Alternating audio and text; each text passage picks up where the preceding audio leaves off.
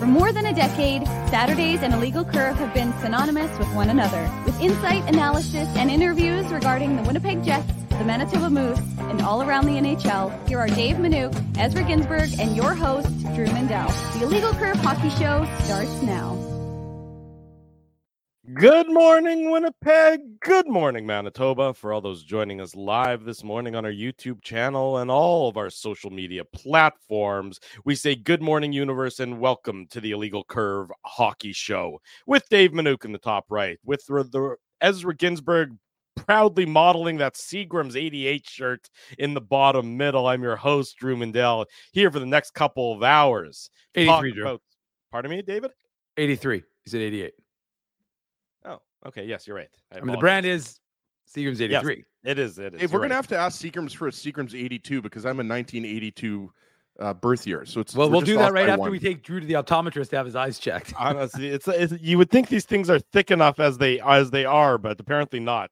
You know, I think what the problem was, I see now that it's a 3. It was my fault. I admittedly, apparently reading and comprehending and stringing those two things together is difficult for me on occasion. Nonetheless, we welcome everybody to the Illegal Curve Hockey Show on this Saturday morning. 2 hours of Jets talk. We're all about the Winnipeg team that continues to be absolutely on fire with one of the most impressive performances of the season last night, continuing their winning streak, making it 5 wins in a row now by going into Sunrise, Florida, and really just doing a great job, the prototypical perfect road game against former Jets head coach Paul Maurice and the defending Eastern Conference champions last night, guys. You know, it was an impressive victory by the Winnipeg Jets. I could feel the excitement, it was palpable. The performance of that team certainly getting a boost by getting Rick Bowness behind the bench yesterday, and that was so fantastic to see. But it was just a very good day, I would say, from start to finish for the Winnipeg Jets and for the entirety of the Jets organization, and seeing the connectivity that exists between players and coaches and management, and everything about yesterday was probably a bit of a feather in the cap for the Winnipeg Jets. Absolutely. You know, we weren't really sure what news we were going to get, right? About Rick Bowness. Like, there was some speculation that maybe, Bones was going to step away from the team for an extended period of time, even the rest of the season, right? So obviously this was much better news. As you mentioned, Drew, Judy Bowness doing better. Rick Bowness now back with the team full time. And, we have to give Scott Arniel a lot of credit. I mean, Arniel is a name that is very well known in this province and obviously, across the NHL, but more so in Manitoba, having played for the Jets and being a Moose coach. And he did an admirable job. And I mean, there's no reason, to not expect that. I mean, Arniel is a very smart hockey mind. He's been a longtime assistant. Did Ezzy just cut out, Dave? Could you hear? I hope I didn't cut out. I hope not. Okay, there you go. You're back like now. Yesterday, right? You're so good.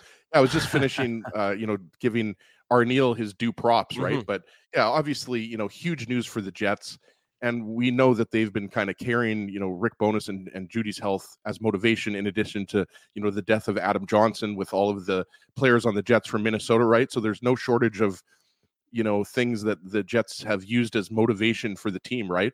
But it was a very tight game. We broke it down on the post-game show when we weren't having technical difficulties and dropping F-bombs. Dave just had the comment up there. For the people listening on the podcast, we had a little bit of technical issues, and then we went gremlins. Yeah, we had some gremlins. Then we went dark for a little bit. We did cut it out of the podcast, the Friday night post-game show podcast, because there was about 5 minutes of dead air. But Ezzy, we also cut it out of the video. So that's the benefit of watching it live. You get us all. You get us in our glory, and sometimes not so much in our glory. But now if you're watching it this morning, you're going, what are Dave and Ezzy talking about? There was no snafu. That show was fantastic because we edited the video and we edited the audio. So it looks like it was a clean show yesterday, just like a clean 3-0 Jets win. Very tidy by the Jets and very tidy by Ezzy and I, unless you actually watched it live. Well, the only thing that doesn't make it clean is it jumps from Dave not hearing Dave's audio to then just Dave by himself, coming back and saying that he wish he didn't drop an F-bomb, because what happened was I kind of, did the show alone for 3 or 4 minutes, and I'll admit it, I got a little flustered. I apologize, IC Nation. I give Drew a lot of credit. Hosting's not easy because you're the quarterback. You're running the ship, and I'm much better as a first mate. There you Although, hold on, Ezzy, we do have something pointed out by Matthew Thompson. I saw 2 Ezzies last night. There was at one point, Ezzy did have a little gremlin pop up very briefly where he was frozen. He was talking, then he was frozen, then he was gone, then he came back in the chat, but the frozen Ezzy was still in the chat. So if you noticed the screenshot yesterday, that one I left. That was I swear, I leave for one day, I leave for one post-game show, and all hell breaks loose. Apparently, there was chaos. How was the concert last night, Drew? It was very good, thank you. I quite enjoyed the concert. It was I liked it a lot. He played all the songs that I was hoping to hear. So play Chilly Willy, Chilly Willy. Exactly. That's me. That's me sitting in the front row, Barney gumbling it, demanding Chilly Willy. Nonetheless, it was a very good concert. Thank you for asking, Ezzy. You mentioned Scott Arniel, and I think I don't want to gloss over that too quickly, because Arniel now in 2 different stints as an interim head coach, which is sort of hard to believe because that doesn't usually happen in the span of 2 years. But Arniel, I think, has significantly, I would say, rehabilitated what people were thinking about him when he was hired here in Winnipeg.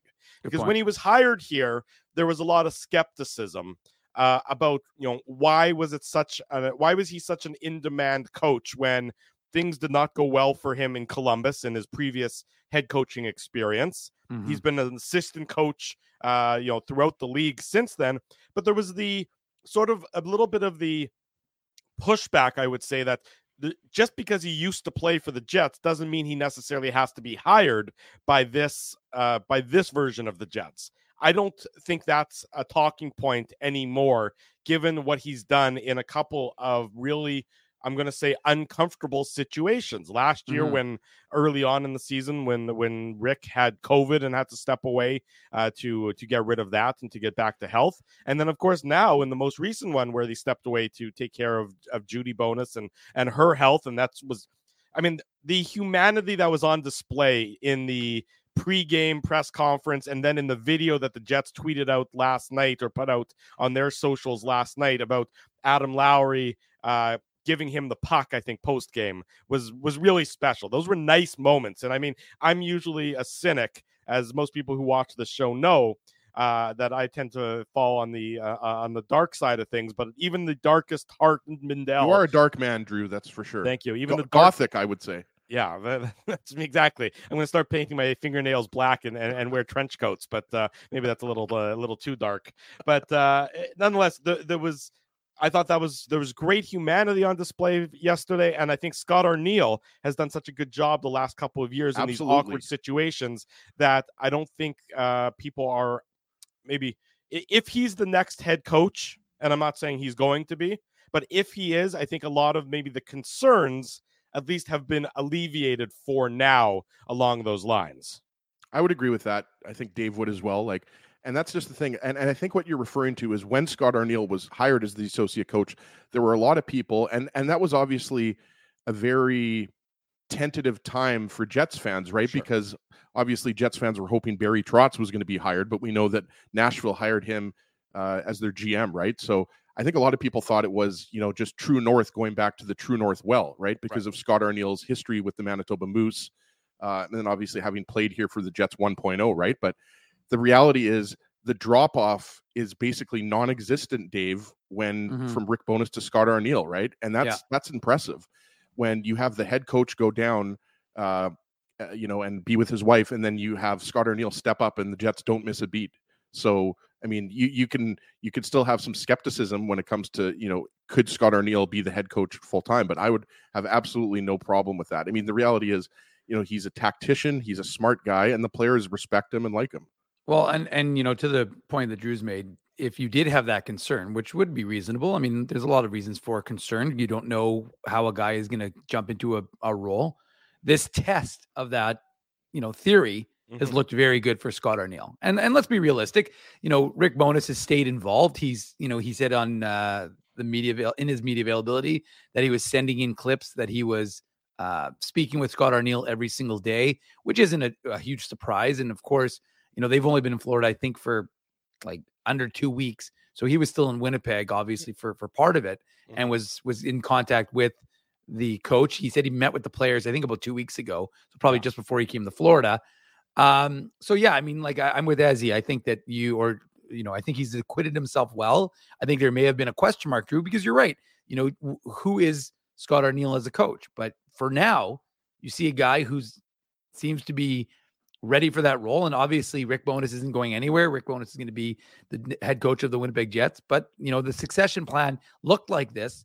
And if this is the sneak preview, well, it's served the Jets well. It's given them an opportunity to say, we're not there yet, but whenever Rick Bowness decides to step away, if Scott Arniel ends up being the next coach in waiting, he's more than capable of handling that job. And so it's not really something you ever really get as an organization. Right. So you don't get a test run with a you don't. Coach. You really don't. You don't get it. You don't get these types of opportunities. So I mean, over and above the fact that the Jets have been unbelievable in the last 15 games, like Rick Bowness missed 13, and the Jets have been 11-2-2 in their last 15. So the Jets they were turning the tide. We saw it from the start of that first game against Calgary, a game they could have won. Their 5-on-5 play this year has been better. Yeah. But I just think like it's just a reality that this Jets club seems to be bought in with either coach and are playing the system that they need to win. And now with Connor Hellebuyck, Ezzy, going back to being Connor Hellebuyck that everybody knows and expected him to be, I mean, it makes the team a lot more formidable. Right. And I think, boys, the big difference for me in my outlook for this Jets team, I would say has changed over the last week, because now the Jets are proving that they can beat upper echelon teams, right? Maybe not upper echelon, but, I was a little bit skeptical, when the Jets were, banking all these points, but they're beating teams like Arizona and St. Louis and Nashville, even though Nashville beat St. Louis 7-3 yesterday. And obviously the Jets face the Predators tomorrow. So the Predators are actually, sticking around a little bit. I still don't think 4 in a row. Yeah, they've won 4 in a row. I still don't think the Predators will be a playoff team, but the reality is they've still got enough talent that they're competitive, right? But now you've beat the New Jersey Devils, you've beat the Tampa Bay Lightning, you've beat the Florida Panthers, right? Like, so the Jets have beat good teams now. Yeah. And I mean, even the Arizona Coyotes, I would say, are a good team. Like, they could make the playoffs this year. I don't know. And as I said to Ezzy last night, Drew, they were 2 points back. Yeah, exactly. So I think, like, that's the biggest difference is the Jets are now beating teams that are in playoff spots, and they've been incredible. Like 6-0-2 against the Eastern Conference is incredible. And what are they, 5-1 against the Central, 6-1 against the Central? So I mean, again, it's only 19 games into the season, but I think at this point in the season, you have to just say the Jets are a good team. Like, they're playing really well. And now that Connor Hellebuyck is playing at his level, normal level, and then you have all these lines going, and then you're going to get Gabe Vilardi back. Like, the Jets are on a very good trajectory right now. And they're doing it in a sustainable manner. I mean, I think, any team can get hot on the back of exceptional goaltending for a week or 2 weeks. But what the Jets are doing is repeatable, and they are, doing it on, more or less on a night in, night out basis. So there is a consistency to their game, and that is what is so important. And that consistency is only going to get better with the impending arrival or impending return of Gabe Vilardi. So, I mean, which is could very well be tomorrow, because Rick Bowness wasn't prepared to rule him out of tomorrow's game in Nashville when he was under the microscope from Kenny and some of the other folks who were interviewing him yesterday. So, it could be tomorrow. If it's not tomorrow, then you would presume it would be when the team returns home on Tuesday to face Dallas again. But it's coming, and it's coming quickly. And then all of a sudden, not completely at full strength, but the Winnipeg Jets. Spency doesn't want you to forget about Ville either, Drew. Well, he's that's a 2024 reality, though. Yeah, he's going to be on the Moose. Exactly. I mean, he's a month away. 2024 is not too far away. I mean, that's true. But I mean, I'm talking about, in the next, either tomorrow or Tuesday, as opposed to 4 or 5 weeks from now, where your forward group is going to get another boost. And all of a sudden, you have, remember, it wasn't that long ago. It was at the start of the year. David Gustafsson was your 13th forward, right? Right. Now, I would say David Gustafsson, in his performance as of late, he looks like he's playing I'd say he's playing his best hockey at the NHL level in his career. And he's playing as a confident player who at times is almost noticeable out there for being a bit of a force. Now, he's a force on the fourth line, and I'm not talking about elevating David Gustafsson to a different role, but you add in Gabe Vilardi, and for argument's sake, and I'm sure we'll talk about it over the course of the next 90 plus minutes, you add in Gabe Vilardi back onto your first line, and you can move Alex Iafallo, and I mean, you could even move Iafallo all the way down to that fourth line if you wanted to. And, if your fourth line is Iafallo and Gustafsson and Morgan Barron, well, you're pretty comfortable rolling all four of those Winnipeg Jets lines out there. And it could be Vladislav Nemesnikov too, right? It could be anybody. I mean, that's I'm not saying, and that's why I mentioned on last night's postgame show to Dave. And, we had a good chat going.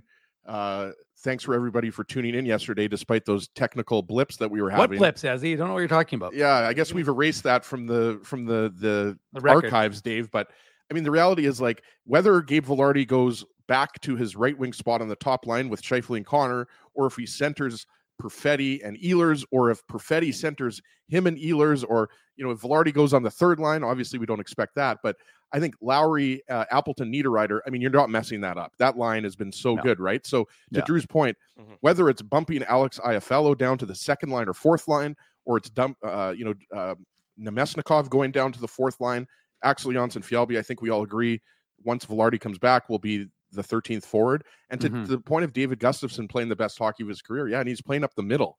Like, I know Dave, has said many times before at the Moose level, he's been able to play center and wing, more so wing at the NHL level, but I really like him up the middle. So I really don't think there's a big drop off from Kupari to Gustafsson, mainly because Kupari's a guy that kills penalties, but so does Gustafsson. And you're not going to get a lot of offense from Kupari.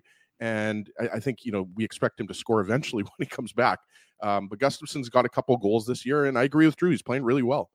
Look, this Winnipeg Jets team right now, I mean, we know that they're a possession positive team. It's interesting to note the only players, who I'm going to call regular players, so, the guys who've been in the lineup night in, night out, that are less than 50% possession are Connor, Scheifele, and Iafallo. Everyone else is over 50%. But you remember when Vilardi was playing, I mean, Vilardi, in the 2+ games that he played. Small sample size. Sample size. But you remember how, consistent and how dominant Vilardi, Scheifele, and Connor were together. So if you put that trio back together, and again, those guys are getting the tough matchups. They're playing against the other team's best lines. And maybe, with Connor, Scheifele, and Iafallo, they've been struggling possession-wise against some of those other teams' best lines. They haven't been struggling putting the puck in the net or struggling on the scoreboard, but let's just talk possession right now. In that context, all of a sudden, maybe that problem gets alleviated, and you are running 4 strong possession lines that are, controlling the play against your opponents. Something to your point, Drew, the line that you're talking, I mean, they weren't up against, but a lot last night. It was the Sam Bennett, Matthew Tkachuk, Carter Verhaeghe line. Right. And it wasn't a huge advantage in expected goals or anything like that, but that line outplayed the Scheifele line. And I think you're right. I mean, that line has cooled off. And I mean, they were red hot, and that line has cooled off a little bit. But Ehlers, Perfetti, Nemesnikov has picked up the slack. Right. And that line has been really solid. And then obviously Lowry, Appleton, and El Nino has been really good, right? So it seems like whenever one of the top 2 lines is struggling, the other one picks it up, and then the third line has just been the definition of consistency, right? So I think, Vilardi is going to help the Jets, whatever line he goes back on.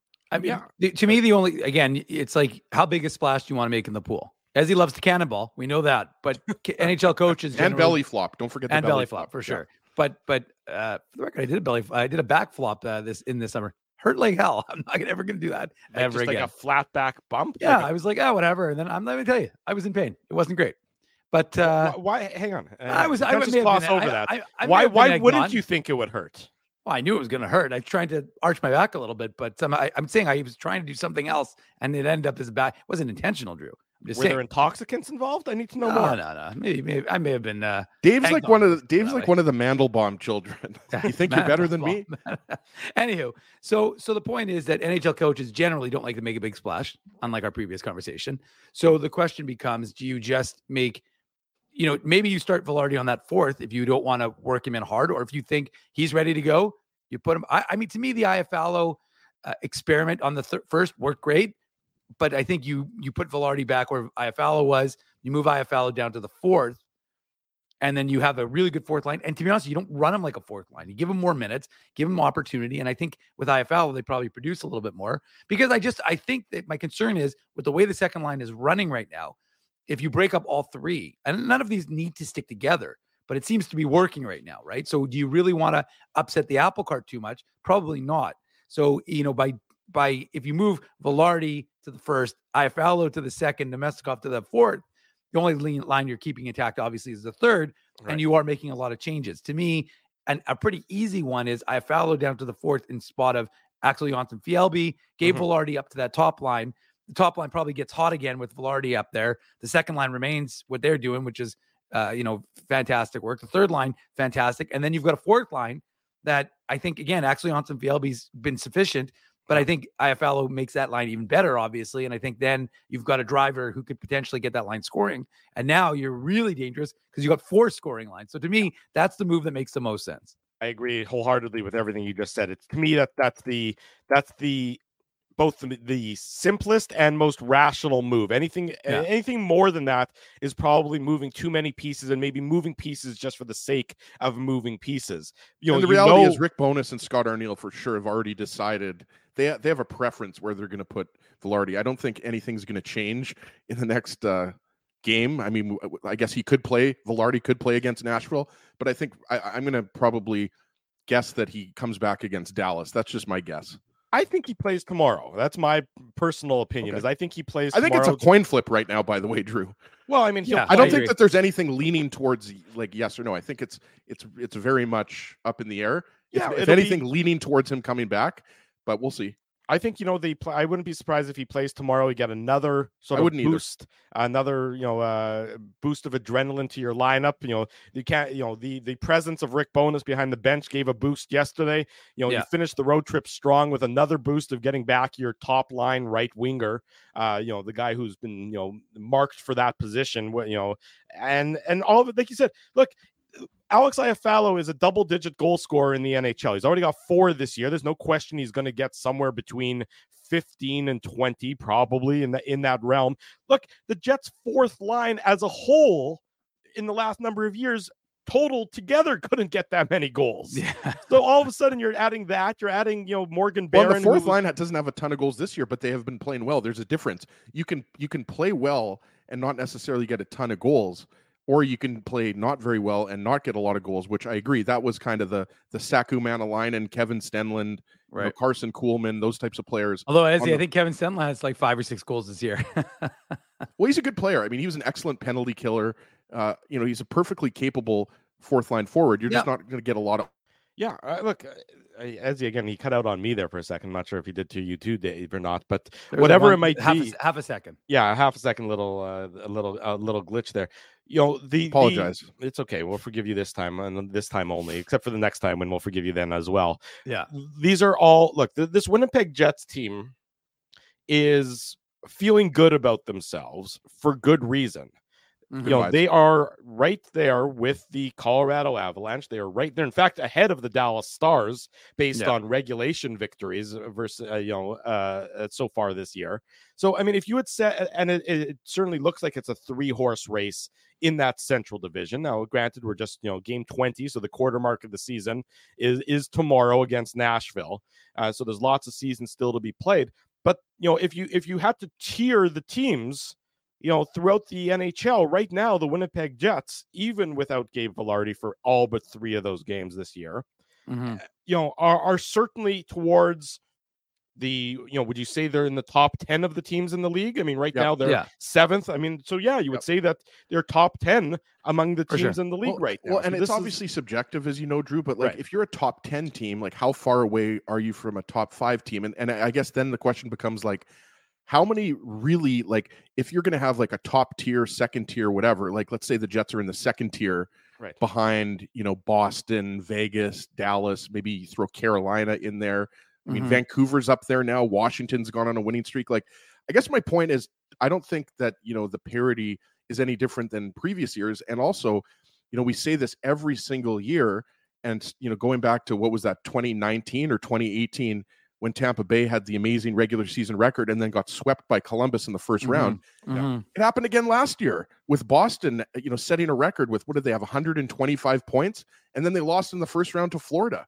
So the thing is, like, I guess not, even if the Jets aren't in that upper tier with, like, I think we would all agree, Boston, Vegas, Dallas. I've been really impressed by Dallas. I mean, if we're talking about how good the Jets are, Dallas has already beat the Jets twice this year. And I don't think that the Jets are, that far away from Dallas. I think they're probably, a good top 4 defenseman. But that, to me, is the biggest difference between the Jets and Dallas. Dallas has the forward depth to compete with the Jets. Yeah. And their group of top 6 defensemen is better than the Jets' top 6 defensemen.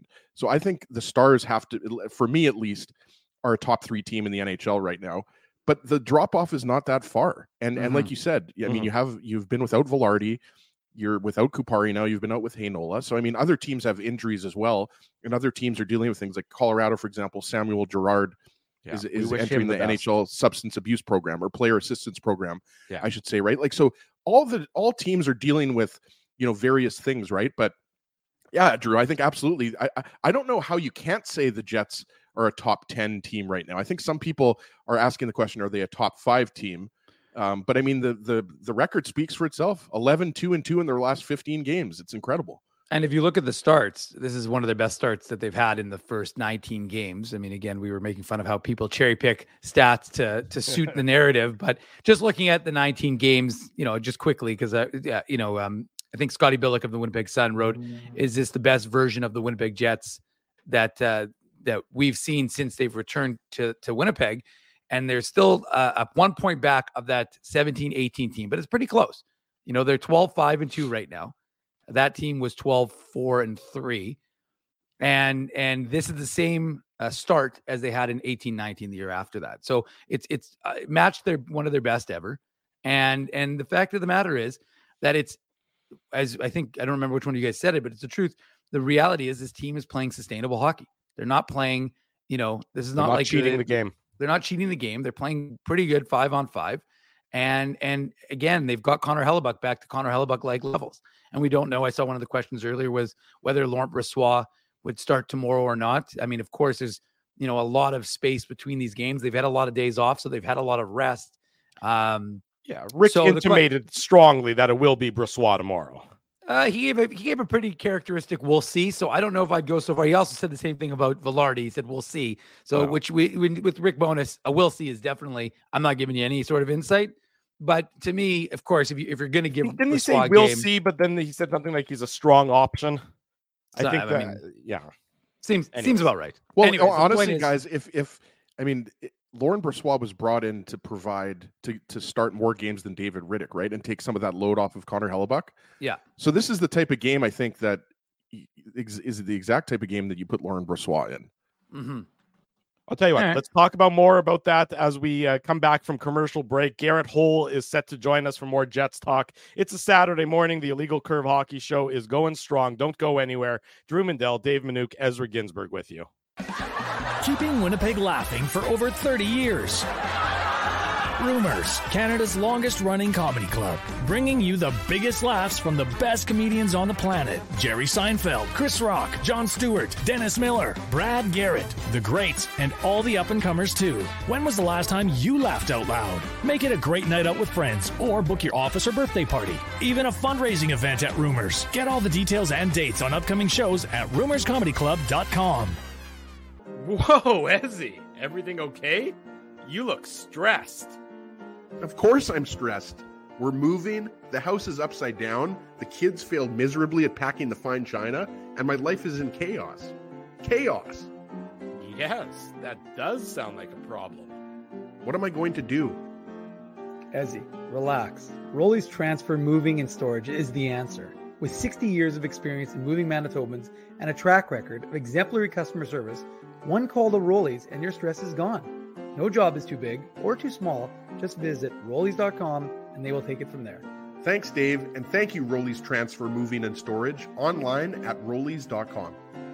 Welcome back to the Illegal Curve Hockey Show. Drew Mandel, Dave Minuk, Ezra Ginsburg with you on this Saturday morning talking about the Winnipeg Jets. Reminder, the Jets in action in Nashville tomorrow night. I believe it's a 7 o'clock puck drop, if I'm not mistaken, which means post-game will be at 9:45 back here, as we always do on our trusty YouTube channel and all of our social media platforms. We're thrilled to welcome to the program from the Five Hole Substack. Does a great job covering the Winnipeg Jets. Garrett Hole joins the program this morning. Garrett, good morning. Nice to see you. How are things? Morning. Nice to see you guys as well. Thanks for having me on. Are you in a closet, Garrett? I was gonna guess. Is that a pantry? It's a closet / office. So I'm semi-retired. And I think Ezzy, I told you this already, that like when I was in university, I used to work in restaurants, and so I'm helping a friend who purchased a share of a restaurant.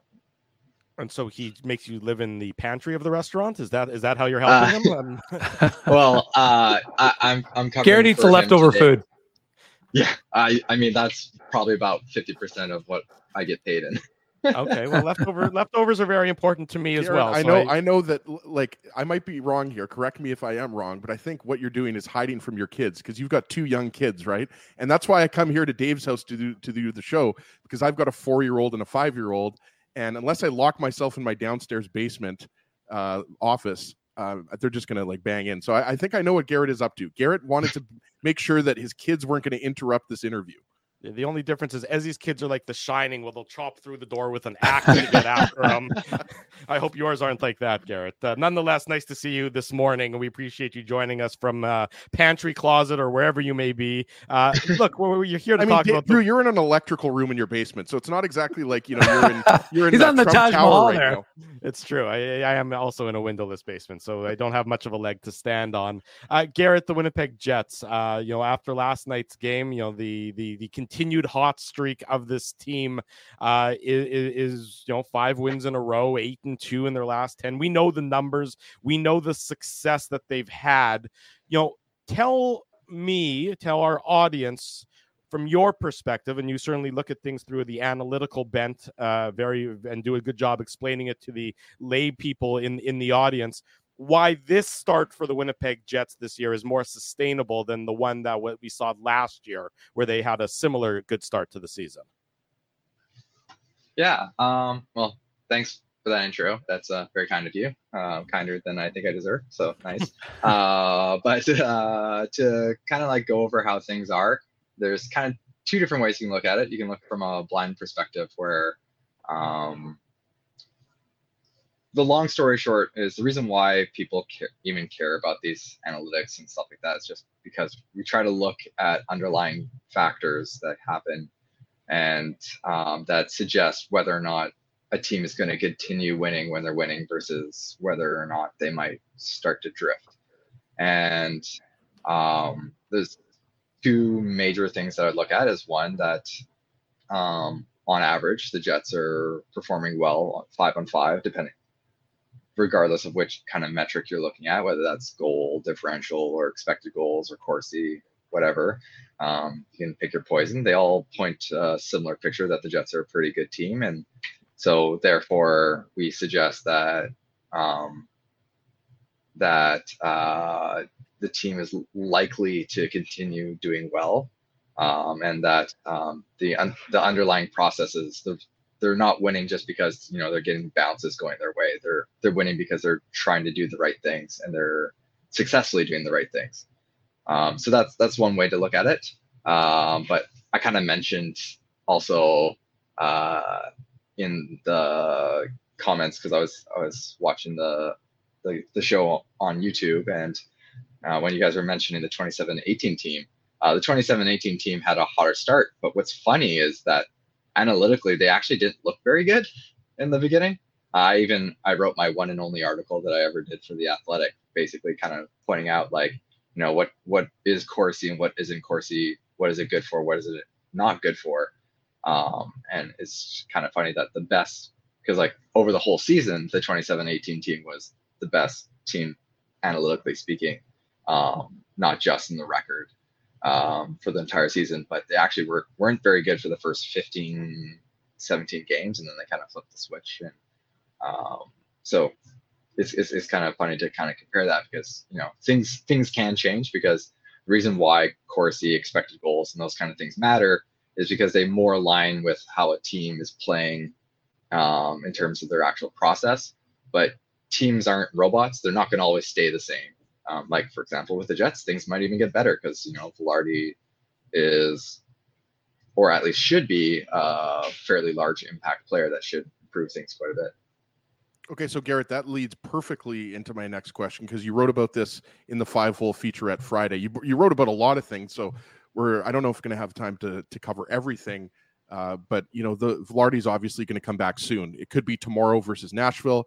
It could be back at home in Winnipeg against Dallas. But what I thought was really interesting that you wrote was that the top line, you write, is actually not performing as well as you would like for let's call the Jets a top 10 team. I think you would agree that's kind of where they are, or let's say a top 4, top 5 team in the Western Conference. They're comfortably in a playoff spot, right? 11-2-2 in their last 15.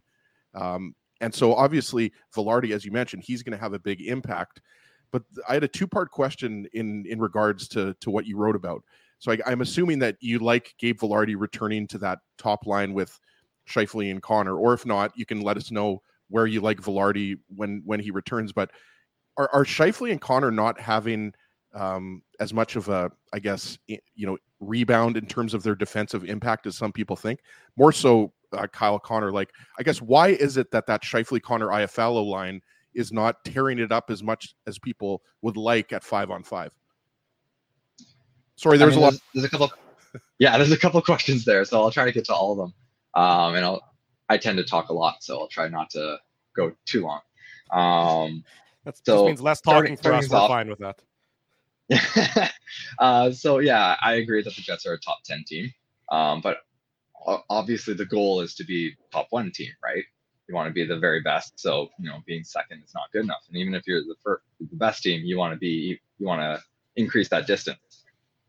So the reason why I kind of looked at all this kind of stuff is because, Vilardi's going to return. Vilardi's a very good player. And a lot of people kind of, when I looked on Reddit and also on Twitter and such like that, a lot of people were kind of suggesting like, oh, the top lines perform really well. They're the hot hand. We don't want to kind of break things. And so I kind of looked into the actual numbers, and then to try to truncate everything really quickly, there's a bunch of small things, which none of them on their own is very damning. But once you combine everything, it suggests to me that, that top line isn't sacred, that we should keep everything as is. Like, I would suggest that, like, the top line's not performing terrible. They're like, we've had instances where the top line has been an anchor and a drag, where they've scored lots of points, but they've given up more than they've allowed, or sorry, they've given up more than they've actually created. They are kind of okay-ish, depending on your perception of okay. So, in terms of shot differentials and Corsi expected goals, they're kind of in the 35th to 40th percentile of how top lines historically perform.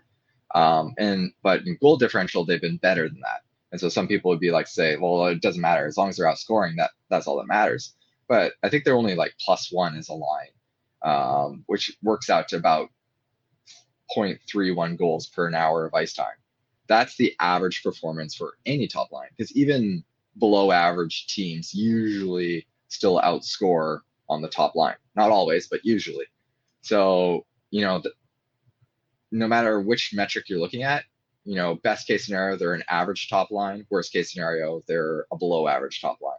So right there, that gives me enough evidence that you kind of don't want to keep it that way. And then the next kind of things that I would look at is that the Jets' second and third line, the second line being the Lowry line, despite everyone saying that it's the Nemestikov line. The Lowry line is the line that's been the second most used in ice time over the Nemestikov line for every game except for 4. And one of those 4 was when Vilardi was still healthy and playing. So since Vilardi's been injured, it's only happened 3 times.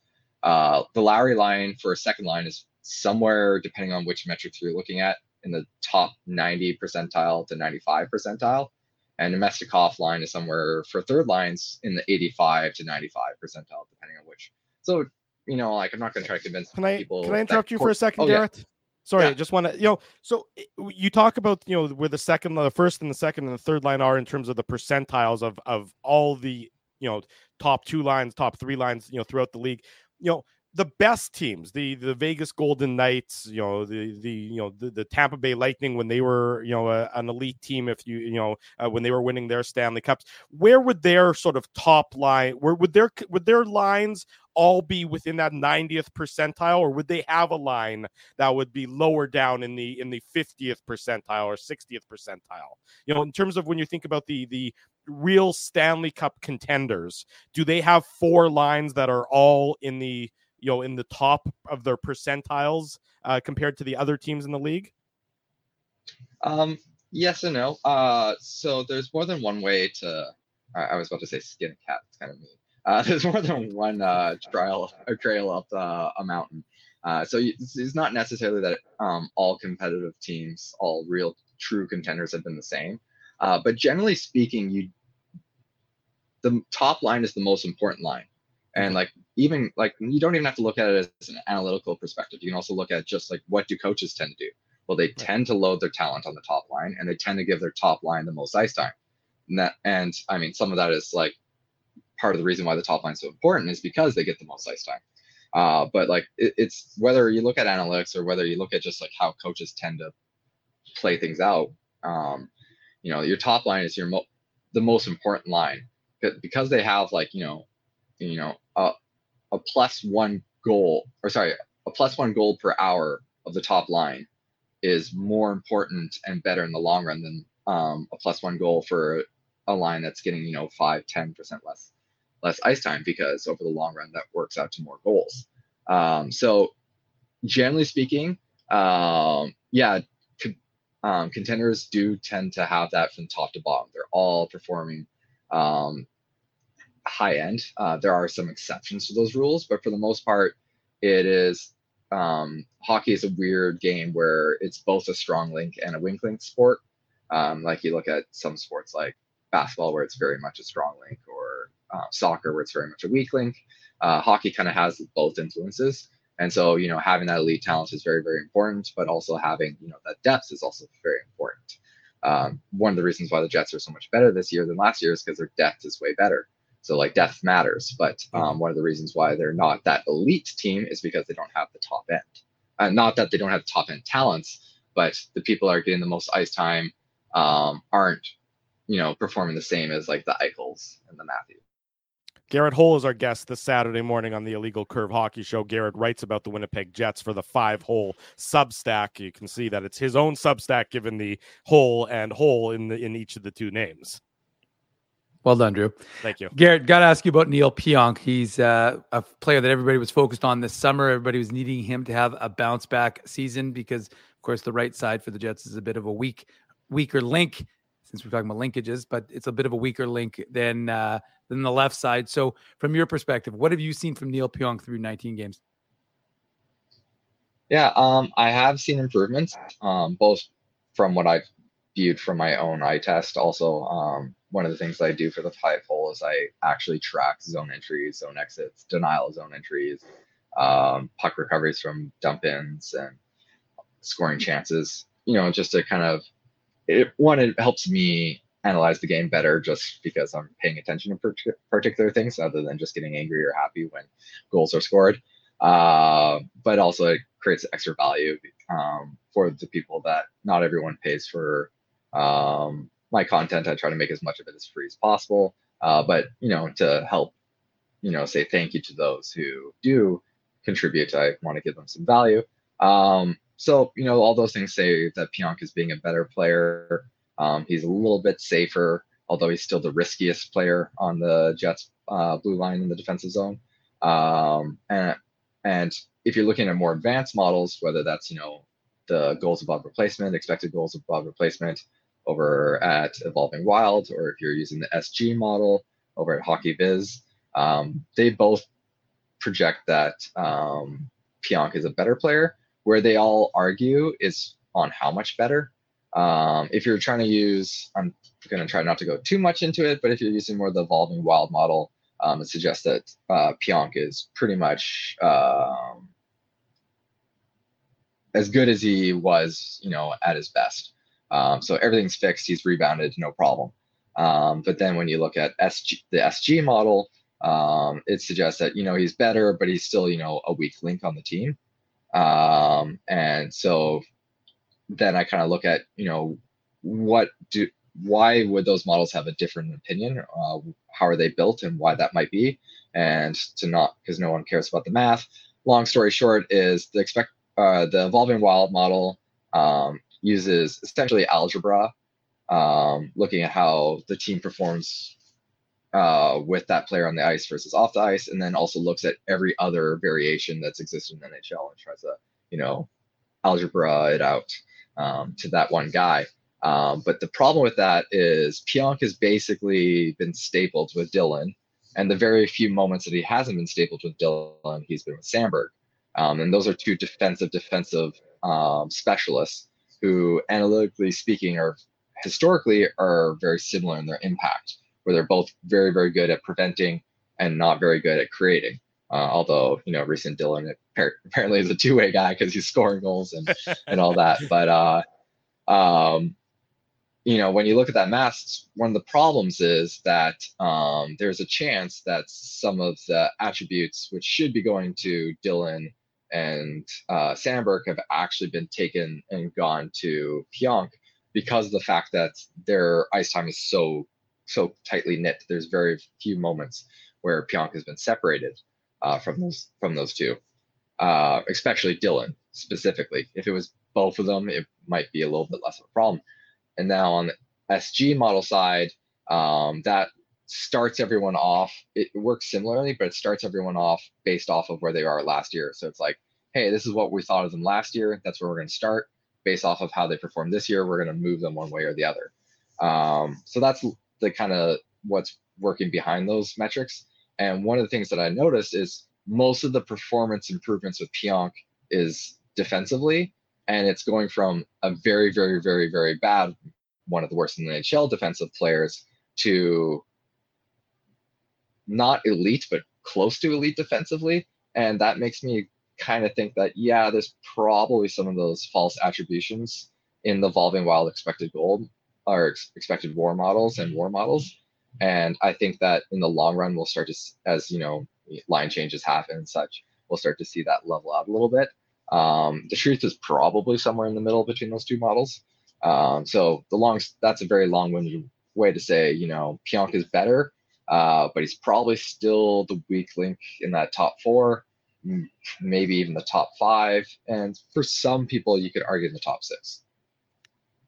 Garrett, I saw something online about the defensive impact that Nate Schmidt and Dylan Samberg are having together. When you're looking at your numbers and when you're watching the game, like in the sense that both those guys, when as a unit, and they've played about just over 150 minutes together, that both those guys, when they're on the ice together, the Jets' expected goals against has been very low. That they've been very good at neutralizing the other team's offensive chances. I guess now that's Curtis had got that from Money Puck. So I guess a two-part question. Are you sort of seeing the same thing when you're both eye testing and looking at your numbers? And if so, how surprised are you about the defensive impact from those two? Yeah, I'm not completely surprised because one, those guys are the third pairing, and so they are going against slightly less competition and difficult minutes than the other two pairings. So you think sometimes the fact that they're playing sheltered minutes would be a big part of that, is if I can I don't know if I would say big. I think people kind of overvalue sheltering, but it matters. Yeah. Because when you're playing as many minutes as they are, you're going to still be playing against the top line sometimes. Right. The other coaches are going to be trying to get their line matches as well. And I had someone who works for an NHL team once say to me that sometimes when teams get too concentrating on line matching, what it ends up doing is that allows the other coach to dictate the game and dictate what's going on. So there's only so much sheltering that you can do, and it's not like these guys Schmidt and Sandberg have been intensely sheltered anyways. But it's definitely a factor. But the other thing is, like, I mean, I personally viewed Sandberg as a very, very good defenseman, even in this rookie season. I know he has some gaffes that, every once in a while that has caused some people to not think as highly of him as I do.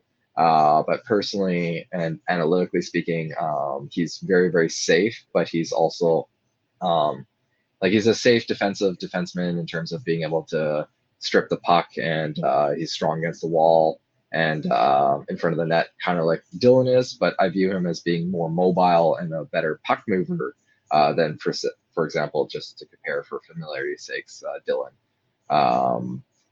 Brendan Dillon, that is, because all three of the Jets defensive defensemen are Dillons in some sort. Dylan DeMello, Dylan Sandberg, and Brendan Dillon. I sometimes call them the three Dillons.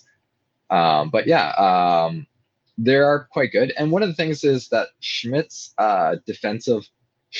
overall defensive play has slightly improved, or another way you can argue it has slightly become less bad, as he's kind of started to lose his fastball. So, I mean, that's something that we sometimes see before. I'm going to get myself in some hot water because some people don't agree with me, but the Jets' best defenseman was Toby Enstrom. And people are like, oh, he's so small and he always gets out muscled or whatever. But impact-wise, he was one of the best defensive guys in terms of reducing chances against. And that's because, as he got older, he wasn't able to do the offense stuff that he was doing in his early years. And so he kind of concentrated specifically in one role so that he could allow people like Myers and Buff try to be the wheeling and dealing type guys. So I think Schmidt's kind of evolving his game a little bit in that means. I don't think Schmidt's a plus defensive defender, but he's less of a risk in it than he used to be. Garrett, thanks, by the way, for a flashback to like 2014, 2015, because I remember back in the TSN 1290 days, I made the bold proclamation that I think Ben Sherratt is better than Toby Enstrom at that point in their careers, and I got absolutely lit up by Jets Nation. I was not a popular guy for saying that. So I think a lot of Toby Enstrom fans, I love Toby Enstrom, but I think a lot of Toby Enstrom fans are happy that you brought him up, because he was a popular defenseman back when he was a Jet, obviously, from 2011 to 2015. But I wanted to ask you about specifically the Nemesnikov, Perfetti, Ehlers line, because you mentioned it earlier that line is in terms of ice time is actually the Jets' third line. But you mentioned in your recent post for the 5-hole that Nemesnikov line is a top 10 percentile, 56% Corsi, 51% expected goal share.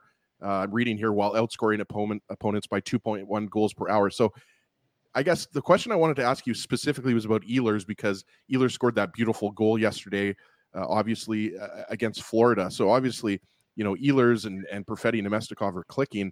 Does that make the kind of Vilardi conundrum, as I was calling it, does that make it more difficult for you, or do you have no problem bumping Nemesnikov down to the fourth line? Because I know a lot of people want to see Perfetti maybe go back up the middle, or maybe see Vilardi up the middle. But it seems like, isn't that a line that's playing so well that it's got to be hard for Bowness and Arniel to make that call? Because it just seems like the numbers, back it up that line is playing really well lately. Yeah, I mean, that is something that I'm also wrestling with, because I'm not quite certain. I'm sorry to not give you a straight answer. I'm not really certain myself. No fence sitting, Garrett. We want a solid answer. Yeah. Okay, done. So to start off, just to let you know, those percentiles that both I was speaking about, and you kind of earlier when I was talking about the top line, and also you kind of mentioned here, those percentiles are specifically relative to being a top line. So like the 35th to 45th percentile of the top line, Jets top line, is compared to historic top lines. The performance of the Lowry line, I was comparing to historically second lines, and same with the Nemesnikov line. So I was comparing them to other third lines, historically speaking. So yeah, I mean, regardless of whether you're looking specifically versus other third lines or just in general, the Jets third line with Nemestikov has been very good, and which kind of makes you think about whether or not you want to break that up, because there's a chance that someone else or some other variation might be worse. There's definitely that kind of risk. At the start of the season, personally, I would say I would have put Nemestikov outside of the Jets' top 9. Just not because I think that he's not a top 9 forward, but just because I thought the other 9 were slightly better. But now I'm not so sure. And then on top of it, no, it's a difficult question to answer, because no matter what, if you're looking at analytics, you're saying that the Jets basically have to take a second line quality forward and put them on the fourth line. That's a hard thing to do, no matter what. No matter whether you choose it's Iafallo or whether it's Nemestikov. That's which second line forward do you put on your fourth line is a tough question to answer. But I will point out, for the people that do like Perfetti at center, I will also point out that when Niederreiter was on the line and they had Perfetti as center, in all the metrics except for goal differential, the line was performing at the same level. So it's not like they got a boost when Nemestikov was swapped for Niederreiter and Perfetti was moved out of center. It was more that they were they stayed the same.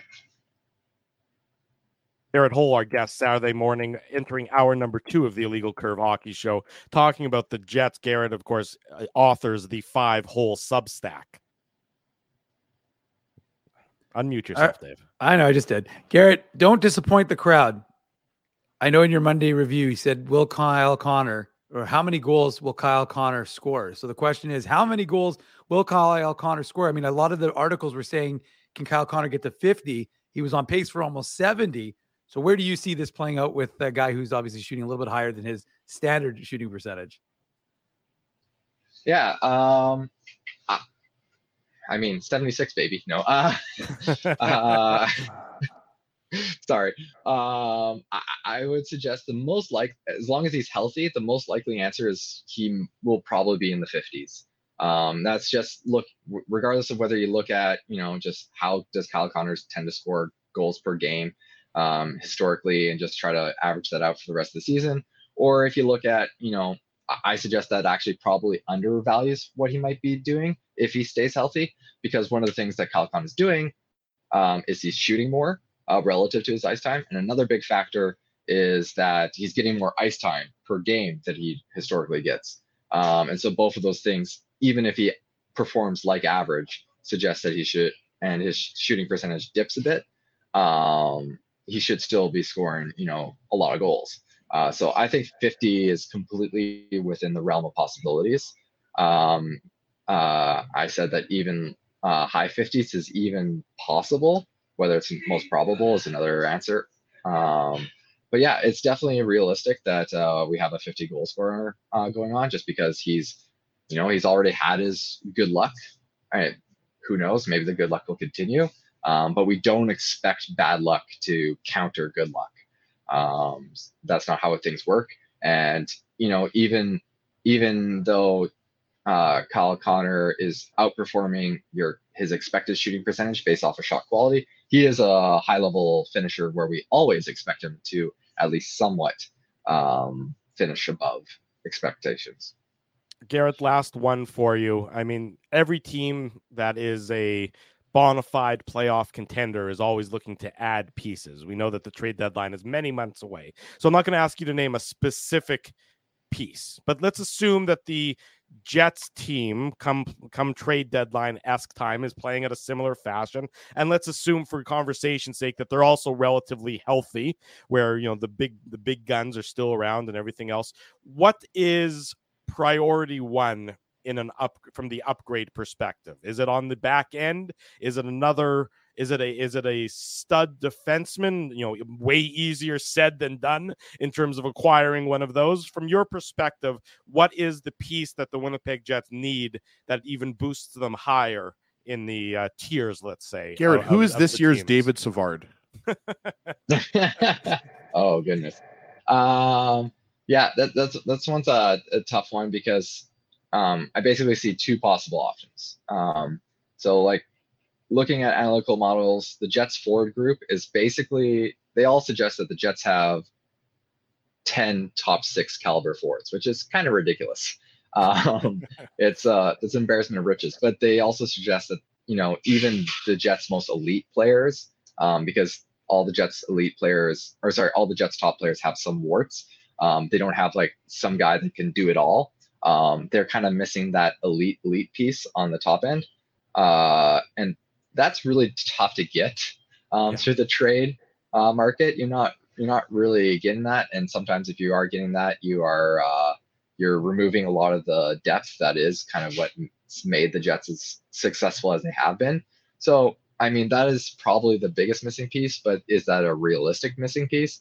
I think realistically, in terms of like actual costs and benefits being compared to each other, I mean, a lot of it does depend on whether or not Pionk is and how much he is better than the previous season. I lean the fact that he's still a weak link and the easiest thing to improve upon.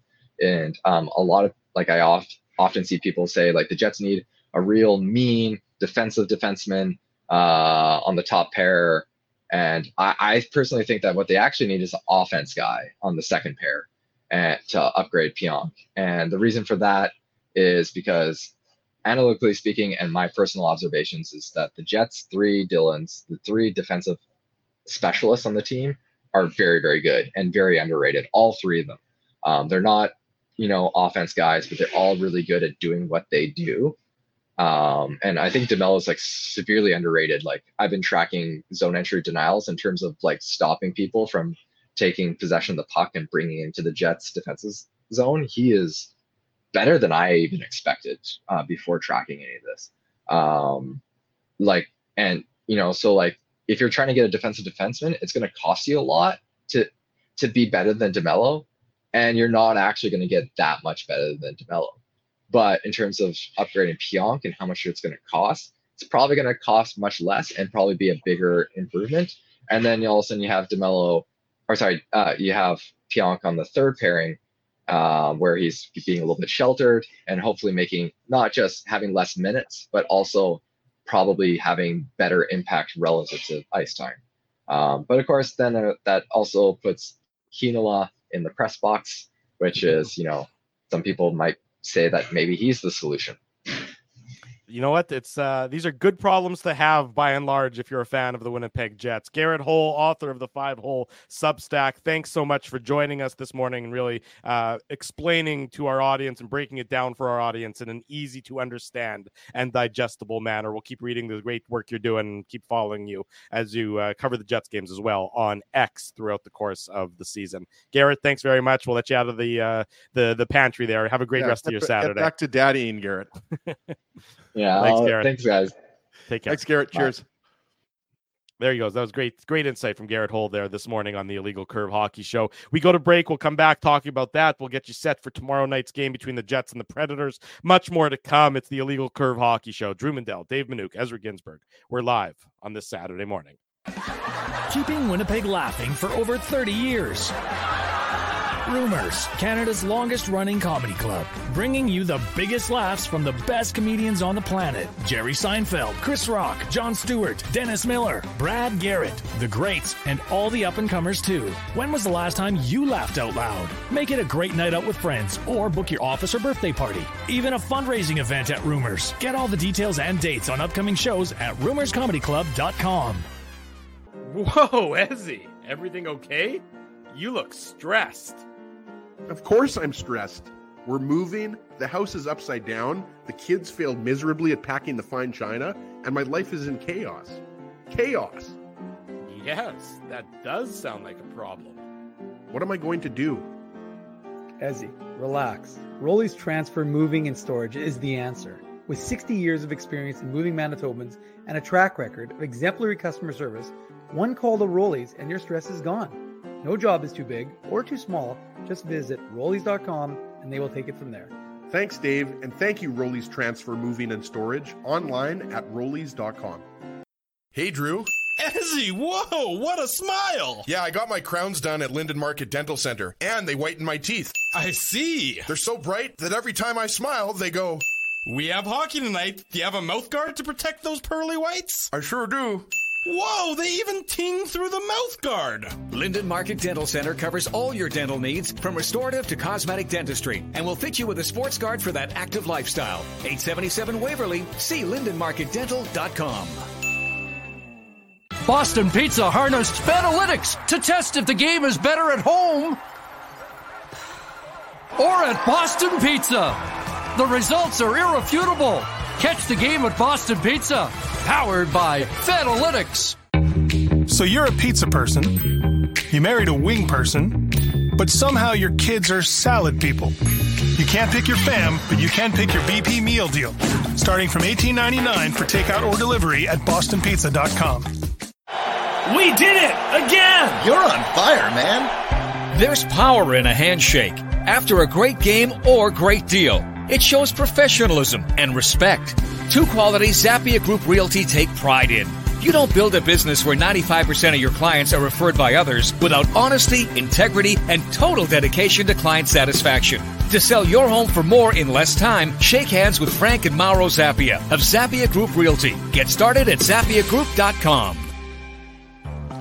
Are you dreaming of your very own backyard rink this winter, but dreading the work involved? Well, stress no longer, because the Rink Guys are here to make it happen.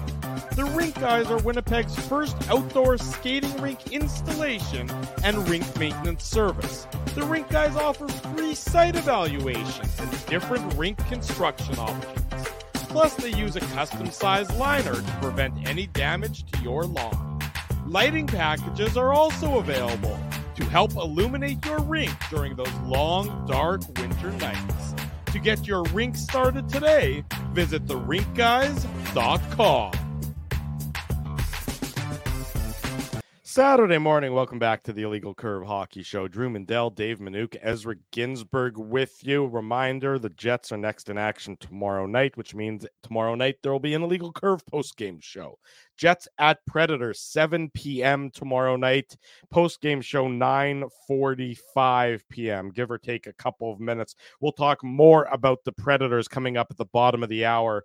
Emma Lingen, the Predators beat writer, is going to be joining us to talk about the Preds, who are off to a I wouldn't say that they're off to a disappointing start. That wouldn't be fair. They're off to a pretty sort of average start is where I think most people would say, probably right where they're expected. They're 9-10. They've won 4 in a row, so they're playing better hockey. They were, not that long ago, they were 5-10 until they've gone on this recent hot streak. They're scoring a lot of goals. They're scoring more goals than I think people would expect that team to score.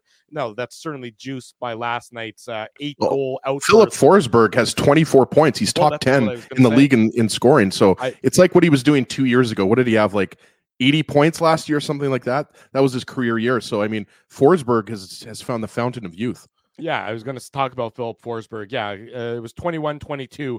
He had 84 points. So that was his best career. That was his best Drew, season. only off by 4 there. Not I mean, bad. he had a monster season that year, and so did Ryan Johansson and Matt Duchene also had good years that last year, and 2 years ago. And I mean, the biggest difference between this year and last year is obviously just they don't have the high-end talent that they once did, right? And Ryan O'Reilly's been good, don't get me wrong, but I mean, this is a team that depends on guys like Luke Evangelista, who's a rookie, and he's I believe second or third in rookie scoring, but like they're expecting offense from guys like Gustav Nyquist, right? Yeah. And Tommy Novak. So I mean, the Predators forward depth just can't match up against the Jets or the Stars or the elite teams. And I think you mentioned it, Drew, the biggest difference between that we didn't expect with the Predators is they haven't been as good defensively as you would expect, right? Like UC Saros, I think we'd all agree, he got robbed last year, as far as I'm concerned. I thought UC Saros should have won the Vezina, and I think he was 4th. I don't even think he was a finalist. I'd have to go back and check that. But I thought UC Saros was phenomenal last year, and he's been good, but he just hasn't been, at that .935 save percentage level. Yeah, you look at the team though. You look at the Predators, and this is not a, besides Philip Forsberg. So Philip Forsberg's been terrific this year, no question about that. He's off to an absolutely scorching start to the season. Drew. Saros' save percentage right now is .894. Yeah, those are just un-Saros-like numbers. You're right, but I think a lot of that probably has to do with the team that's in front of him. Because after Forsberg, who's been terrific, and Ryan O'Reilly, we know is the grizzled veteran who's very good with intangibles and very good with all the small details, but he's not a driver anymore at this point of his career. And Gustav Nyquist is a guy who bounces around from 1-year contract to 1-year contract, and who will likely get traded at the trade deadline. That seems to be his recent career path.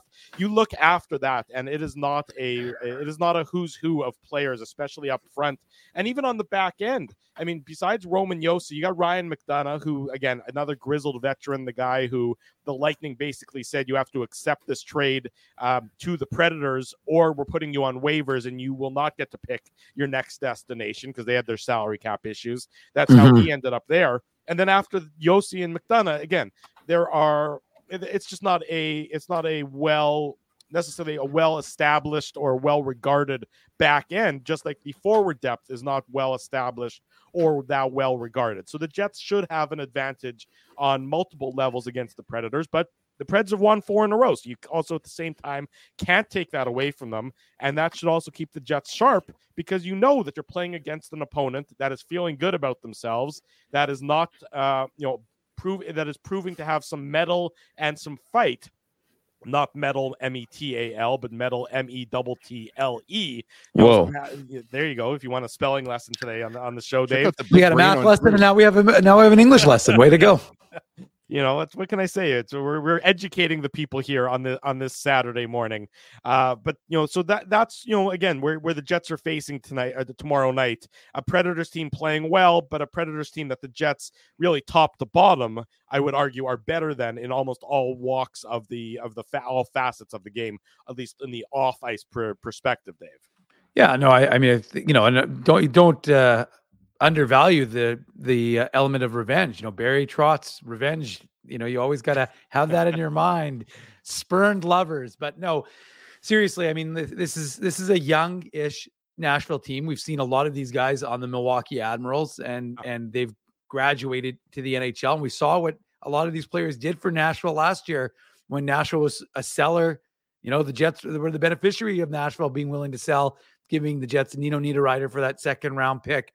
And look how good that deal has looked for Winnipeg. And as an aside, when Nino Niederreiter's agent was in Winnipeg last week or the week before, whatever it was, and I said, after last night's game, I said, I think it's time to get that extension done sooner rather than later, because it's becoming more and more costly as this guy continues to play. But look, Nashville is a team that's embraced somewhat of a youth movement.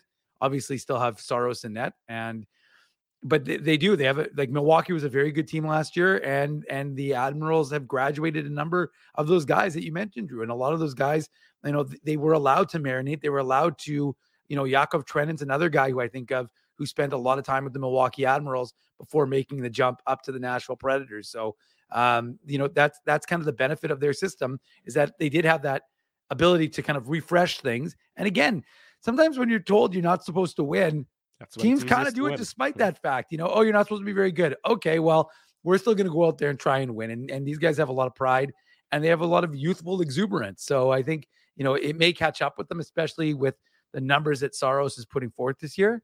But overall, you've got a lot of guys who have, earned their time into the NHL through years of hard work in the AHL. So it's a good model. It's a model we see here in Winnipeg that's worked, and it's one that's worked in Nashville as well. Well, yeah, and the reality is, Dave, the Predators are right behind the Jets when it comes to goals for a game, right? It's a very small drop off between the Jets and the Predators. I think the Jets are 6th or 7th in the NHL. The Jets are 7th, and the Predators are 10th. 6th and 9th, but that's there you go. Enough. Yeah, 6th and 9th, right? I didn't refresh my browser there, but I mean, to Dave's point, I mean, look, Matt Duchene and Ryan Johansson, I mean, the Predators didn't replace those guys necessarily, apples for apples. Obviously, Ryan O'Reilly comes in as a centerman, but he's a different type of player. And I would argue that, the high end offensive upside of Matt Duchene is not there with Ryan O'Reilly at this point in his career. O'Reilly's obviously having a good start to the season, Dave, right? He's a point per game or close to a point per game. But, we talked about Tommy Novak. You got 6 goals from him. You have 6 goals from Colton Sissons. You have 5 goals from Kiefer Sherwood, 4 goals from Cole Smith, right? So the Philip Forsberg is top 10 in the NHL in scoring right now, but you're getting a lot of goals from your scoring lines, right? We just went over it. So this is a score by committee team, but I mean, they're just not as good defensively as they've been. I agree with Drew. Like Roman Josi, is still a top 10 defenseman, maybe top 5 defenseman in the league offensively. And Ryan McDonough is still a good defensive defenseman. I've always liked Dante Fabro, Tyson Barrie. I don't think he scored a goal yet this year, but Tyson Barrie is always a good offensive defenseman, right? So the Predators are, to me, the definition of kind of middling team, right? I agree with Drew. They're at 500 right now, essentially. And that's kind of exactly where we expected them to be. They're going to have their highs are going to be high and their lows are going to be low, right? So the Jets already beat the Predators a couple weeks back, right, at home. So I think there's no doubt that right now where these two teams are, the Jets are a better team. They're a step above the Predators, but the Predators always play well in Nashville. And this is still two teams that don't like each other. I mean, going back to that 2018 Stanley Cup series in the second round, I don't expect this to be a 7-3 game. I think this is going to be a much tighter game than the game yesterday afternoon between the Preds and Blues. Yeah, well, you're right. Those are two teams, the Predators and the Blues. When you don't have what I'm going to call the depth, the sort of the NHL caliber depth, you oftentimes can lose structure, and you can get into the sort of the free flowing games where it becomes a little bit of a chaotic experience on the ice. We've seen that from the Jets for so many years that their games would devolve into chaos, and chaos can be entertaining. So don't mistake chaos with boring or anything like that. But it's not, it's not how you want to play. And that's where the Jets have been so successful so far this year, is that by and large, the majority of their games have been how they want it to look. I mean, last night's was a great example. You're playing against the Florida Panthers team. And remember, when the Jets played the Panthers to start the year, that was a Florida Panthers team that was without Ekblad and Montour. Well, both those guys are back in the lineup last night. And Barkov was back in the lineup. Sam Bennett was in that game either, if I'm not mistaken. I think you're right, Ezzy. Sam Bennett, who had his face rearranged yesterday by Brendan Dillon. Again, but the Jets. That's why I think last night's game, I mean, and I know you hear the cliche measuring stick or statement game, and I don't necessarily buy into that at game number 18, but it does, this is, the tape from last night's game, and you saw it in the dressing room afterwards, that this is how the Jets want to play. And this is how the Jets have played for the most part. So it's not a one-off. It's not the exception. Last night wasn't the exception. It's becoming more and more like it's the rule. And, when Rick Bowness was addressing the media yesterday morning, I thought, he had some interesting comments saying, there's been some slippage. There has been some, you're right. I got my Sam's wrong. I put that comment up, Drew. I just wanted to make sure that you knew that you were being thrown under the bus. That's okay. That's fine. Well, it's like, I was like, someone obviously wasn't on the post-game show, number 19 of the season, not number 18, right. Drew. Sorry. I apologize. My most sincere apologies. Every now and then I make a mistake. It happens rarely, and I know it's off-putting for everybody when it does happen. And they're both kind of smaller forwards. And also, it was weird. Dave and I were talking about this. We watched the third period here, and Reinhart is not a guy that you expect to drop the gloves. Bennett, on the other hand, you would expect because he's a feisty player. That's why it was weird, because Reinhart's obviously known for more being an offensive guy. I got my Sams confused. Again, my apologies. You can flog Well, you do have a son named Sam, so as long as it wasn't Sam Mandel who was in that fight. No. He doesn't devolve into the fisticuffs just yet. But if you want to publicly flog me, everybody, you can tar and fest me later on in the town square. Somebody's standing behind me yelling shame the entire time and ringing a bell. Yeah. But I'll throw cabbage at you. Thank you. You can throw cabbage at me too. That's all very much accepted. I can take. I mean, you're going to eat it as I'm throwing it at you. Like you're just going to catch it in the air. That's got a little too much vegetable there, Ezzy. I'm not sure that I'm gonna eat that. But I honestly don't know where I was going with this. But I was saying that that's how the Jets want to play, and so they know that if they go into Nashville tomorrow night and replicate that game, they're likely going to win the majority of the games they play this year. And that's just, I mean, there's a confidence that comes with knowing that X will lead to Y, if you want to keep up with the math equations, Sure. So far today on the show. Well, and I think I'm going to use a word here. It's consistency. And that's what you're seeing, that consistency across the board. And the Jets are playing, and Scott Arniel has talked about it. Rick Bowness has talked about it. I mean, if you're not cheating the game, and if you're playing the game properly defensively, which this team seems to be doing more often than not, you're going to possess the puck more often than not, and it will result in good scoring chances, which you'll convert more often than not. And if you keep doing those things, you're going to win. I won't say more often than not, but you're going to win those games. And that's what Winnipeg is doing. And it's really hard to mess with what has worked so well, right? Like, it's hard for any player to justify not following the structure. How could you not? You're 11-2-2 in your last 15 games. You have 2 losses in November. I mean, this might be the best November in the history of Manitoba. There's no snow on the ground. We were like plus 10 almost for part of the month. And the Jets have 2 losses. So the Bombers did lose in the Grey Cup, though, so that screwed it up. That's true, but this is not illegal procedure, Ezzy. This is illegal curve hockey. So we're focused on the hockey. Illegal something. It's exactly.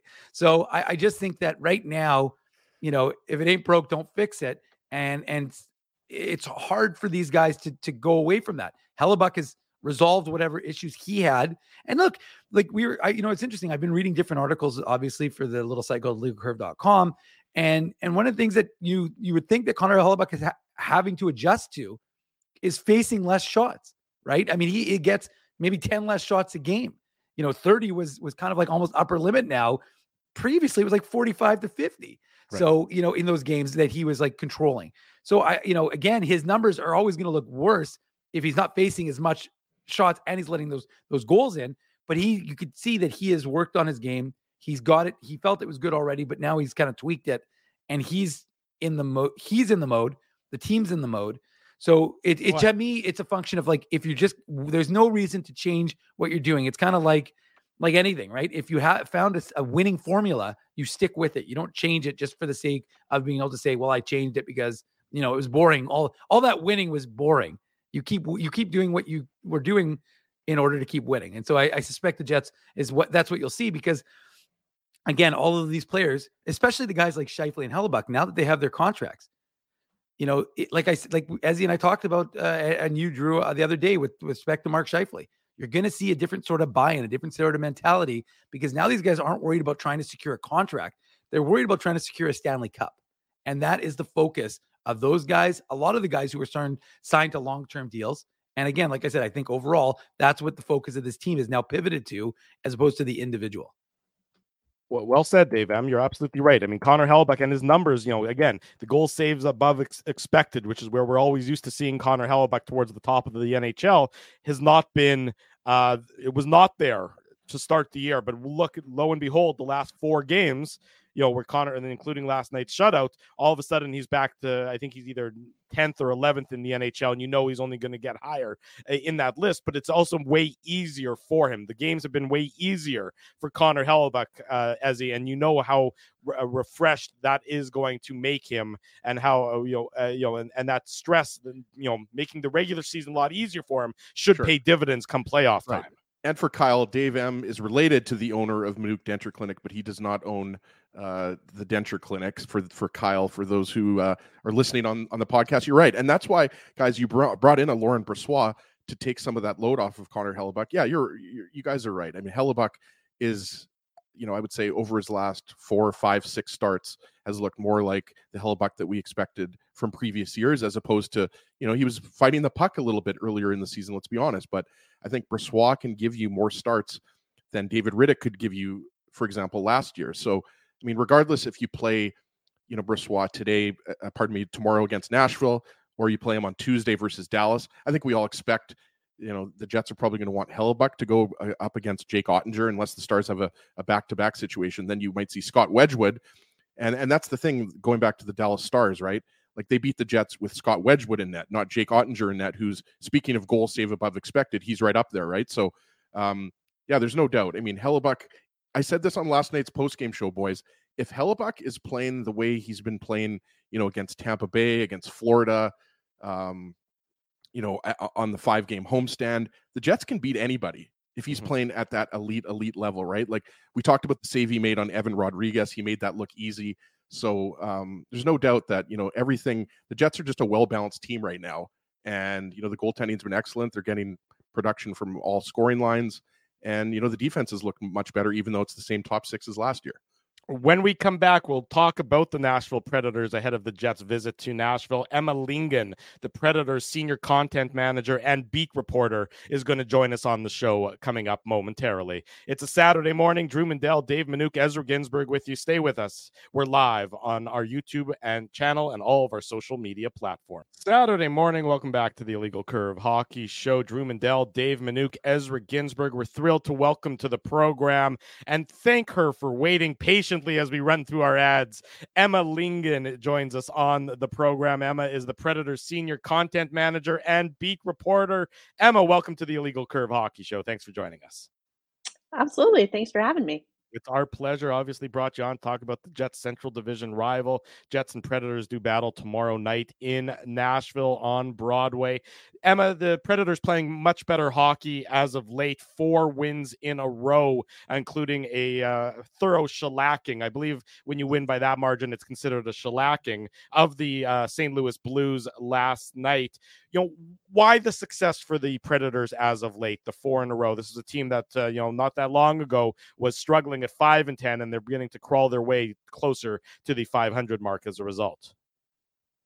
Yeah, definitely. I mean, as you mentioned, 4 in a row, and then prior to winning 4 in a row, they had lost 4 in a row, including the loss to Winnipeg at the end of their 2-week road trip. So definitely kind of a tale of 2 teams almost. But I think, there are a few reasons that this team is starting to have some more success now.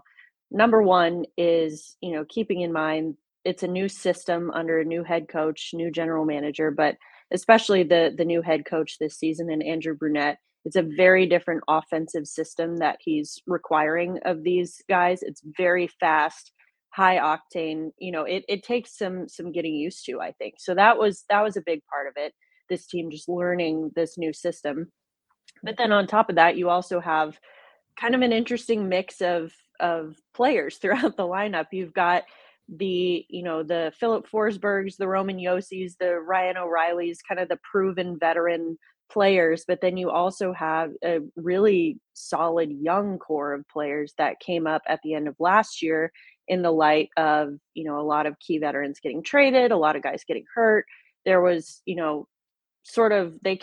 those young guys came up to sort of, as a stopgap, but ended up being really, really solid and helping this team get really very close to a playoff spot last year. So I think there's finally this kind of cohesion where these two types of players are starting to kind of understand each other and get comfortable playing with each other. And, Andrew Brunette has said it a lot that there's going to be growing pains when it comes to a new system and a new team and a new coaching staff, all that kind of stuff. But, I think you're kind of finally starting to see things clicking for them. So it's, I think the game against Winnipeg tomorrow will be a really good test for this team to see if they really have, improved overall as much as it appears that they have since the last time they played this team. And Emma, you mentioned, some of those young players, and I follow you on Twitter, and you tweeted this out yesterday. Luke Evangelista had 3 points versus the St. Louis Blues, and he's now he's second, I believe. No, check the tweet here. Yeah, he's second among NHL rookies behind the Coyotes, Logan Cooley. And you mentioned, I actually had to do a double take because I forgot that he was still a rookie. He played 24 games last year, so if he would have played the one more game, he wouldn't have been a rookie anymore, right? So, good on Luke Evangelista for still being a rookie this year, but, second round pick from 2020. He's playing on that second line, I believe, still with Kiefer Sherwood. And is it Juuso Parssinen? I had to do a double check there on Daily Faceoff. I believe that's his line, right? Kiefer Sherwood, yes. Juuso Parssinen as of 2 games ago, yes. So it might be a little bit outdated, but the point is he's playing in the top 6, and he's having a good start to the season. We mentioned second among rookies, 3 goals, 12 points in 18 games. And I guess, you watch the Predators on a daily basis, of course. And is that not surprising to the Preds coaching staff and most Preds fans, just considering how good Evangelista was last year in 24 games of action? Well, I think, I would say it's not necessarily surprising. As you mentioned, he was highly successful last year, but I think maybe the biggest concern, or not even concern, really more question about Evangelista after last year was, yes, obviously through 24 games, fantastic. But that was his first taste of the NHL. Can he maintain that level of productivity for a full 82 game season? I think that was the biggest question. And even coming into training camp this year, he was definitely viewed, I would say, internally as well as externally, as a bubble guy who may or may not even make the team out of camp. And I think he had a really solid camp. Didn't have his best showing, I think, at the rookie showcase this summer, but then came in and, had a really, really solid training camp, earned his spot on the team. He was playing really well in the first part of the season. I think it was maybe 3 or 4 games ago, Andrew Brunette decided to healthy scratch him, which, of course, everyone on Preds Twitter had a very healthy and normal reaction to. But I think the strategy there, and you've seen it, he's done it already this year. He did it with Juuso Parssinen. He did it with Yakov Trenin. He did it with Philip Tomasino, guys who he deemed were not playing up to the standard that he had set for them. He would healthy scratch them for a game. And in every single case, maybe Parse didn't have his best game yesterday, but that aside, I think in all of those cases, those guys have come back from that scratch and played so much better and played up to that standard. And now you're seeing that with Evangelista. And what Bruno said, with regards to Evangelista specifically, being a younger guy, he started to see he was maybe kind of starting to slide a little bit. He was getting overpowered a lot. He's, playing on the top 6. You're playing against other teams' top 6 talent as a rookie, and that can be a lot sometimes. And it just seemed like he was not skating to his best ability. He was getting overpowered a little bit. I think, the thought was, especially for a young guy, is let's nip this in the bud now and not let him continue to slide for 10, 15 more games, because at that point it might be too late. And it can really mess with a young guy's confidence. So scratch him for 1 game now, bring him back. And we've been seeing the results of that. Like you said, 3 points yesterday, 2 goals and an assist. I talked to him after the game. I said, are you aware that the last time the Preds scored 7 or more goals, you also scored twice in that game? It was in Buffalo last year. And he said, I didn't know that. I should probably do that more often. So he's getting some more confidence, and it's really good to see. Emma, we don't just cover the Jets here. We also cover the AHL club, the Moose. And if there's one team that we're very familiar here with, is the Milwaukee Admirals, having seen them 12 times in the regular season last year, 5 times in the playoffs. So we can attest to the fact that this Nashville Predators lineup is riddled with guys who played on that Milwaukee Admirals team last season. And to me, and the question I have for you is, are you seeing the benefit from a Nashville perspective of all of those guys having an opportunity to grow together in the AHL and then not get called up piecemeal, but almost en masse, and get a chance to really make an impact and make it a little bit easier for them to do so because there's less pressure, because there's there's a lot of them and they're all familiar with each other? Yeah, I'd say that's certainly part of it. I think I won't go so far as to say that was the plan to call them all up en masse, because it certainly wasn't. Like I said, it was the result of injuries and trades, and pretty much anything that could have happened to the Preds last year did happen. So it was kind of the result of a lot of that. But, I think it is. They've all, like you said, developed together. They've played together under Carl Taylor and his staff in Milwaukee. They've, which is been immensely helpful to them. But I think the other thing that has been helpful is that a lot of those guys, you had Evangelista, you had Tomasino, Igor Afanasyev, all those, those young forwards who came up for a little bit last year, and then some veteran guys too. So like Sherwood, Michael McCarron, Mark Jankowski all came up and played at some point for the Preds last year, and then went back to Milwaukee to help them with their playoff run. So a lot of those guys, the younger ones, the Evangelistas and whatnot, have now had some very valuable playoff, postseason experience, albeit in the AHL. But I think that that's hugely helpful when it comes to, not as much skill development, because that's already there. It's more about like learning how to win games and winning important games. And I think that that's been really helpful experience for them. Emma Lingen is our guest on the Illegal Curve Hockey Show this Saturday morning, talking about the Nashville Predators ahead of the Jets and the Preds tomorrow evening in Music City, USA. Emma, we're used to seeing sort of the Nashville Predators as more of a tight-checking, defensive-minded team, whereas this year it's not the case. They're top 10 in the NHL, 9th overall in goals for, middle of the pack in goals against. Is that a function of both maybe Andrew Brunette? You mentioned he's playing sort of a more aggressive up-tempo style. Is that sort of him evaluating the players that he has and maybe saying, this team isn't built to be a defensive team first and foremost, so we're going to have to lean into more of the offensive side of the game? Because you look at the back end for the Predators, and I mean, we know Roman Josi is still all world, and then after that, Ryan McDonagh has a very good pedigree from his time in Tampa Bay, particularly, and every stop he's had in the NHL. But it's not necessarily a who's who of defensive responsibility on the back end, especially a guy like Tyson Barrie, who is more known for being an offensive style defenseman. So is that Andrew Brunette sort of tailoring the approach for the players that he has available to him?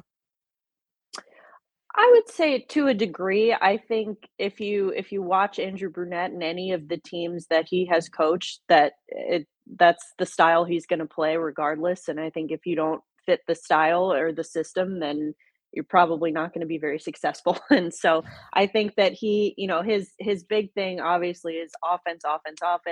He wants to have the puck. That is his biggest thing, is puck possession and, being on top of the puck and not constantly defending, which is what you saw a lot of the Predators of last year under John Hynes. Very tough, very defensive minded team. Now you're still seeing a little bit of that this year. You've got guys, the big forwards, the big kind of more bottom six guys like a Yakov Trenin, a Cole Smith, who are big, heavy hitting guys, and they, can play that defensive role very well. But then at the same time, both of those guys, you're already starting to see some more offensive production from them. More of what they're not just pigeonholed into that one role of just hitting guys and being big and being defensive forwards. So I think you're starting to see kind of the confidence of those guys who maybe had been pigeonholed in that sort of like strictly defensive offense role. And now they're starting to really kind of mesh together and really start to produce offense. And then you mentioned on the back end, funny enough, yesterday, as you mentioned, the shellacking in St. Louis, it was so the Preds scored 8 goals. They had 14 different guys on the score sheet, and Roman Josi did not have a point. And that was shocking. Like, I feel like bizarre. That never happened. Yeah. That was so bizarre. And we were talking about it on the bus afterwards. I had to double check. I was like, really? But, not to say that Josi is not producing or contributing in other ways, because he certainly is. He's usually one of, if not our top, the top of the team in shots every game. He's definitely creating chances, but he, at points last year, it seemed like, especially once Philip Forsberg got hurt, it was like Roman Josi is our offense, which is a little scary considering he's a defenseman.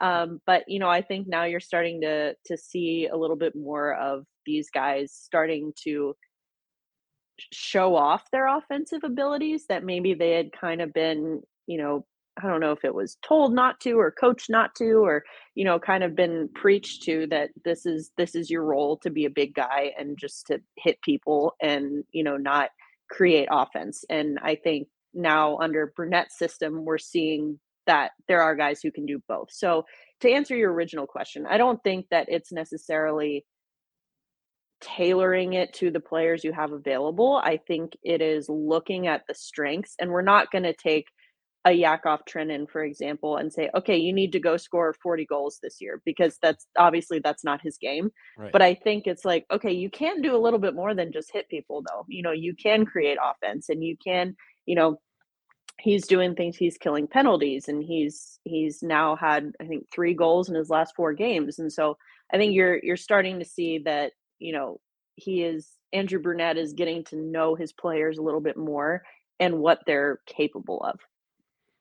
Emma, we have to ask you about David Poile's pregame ceremony on Wednesday. The Predators played the Flames, and I didn't watch the game live, but I caught highlights, and his family was there, and I saw Craig Conroy, the Flames general manager, who obviously played many years for the Flames. He presented him with a plaque, and they announced that he was going to be the first inductee. I believe it was called the Golden Hall, if I'm not mistaken, the Preds Golden Hall.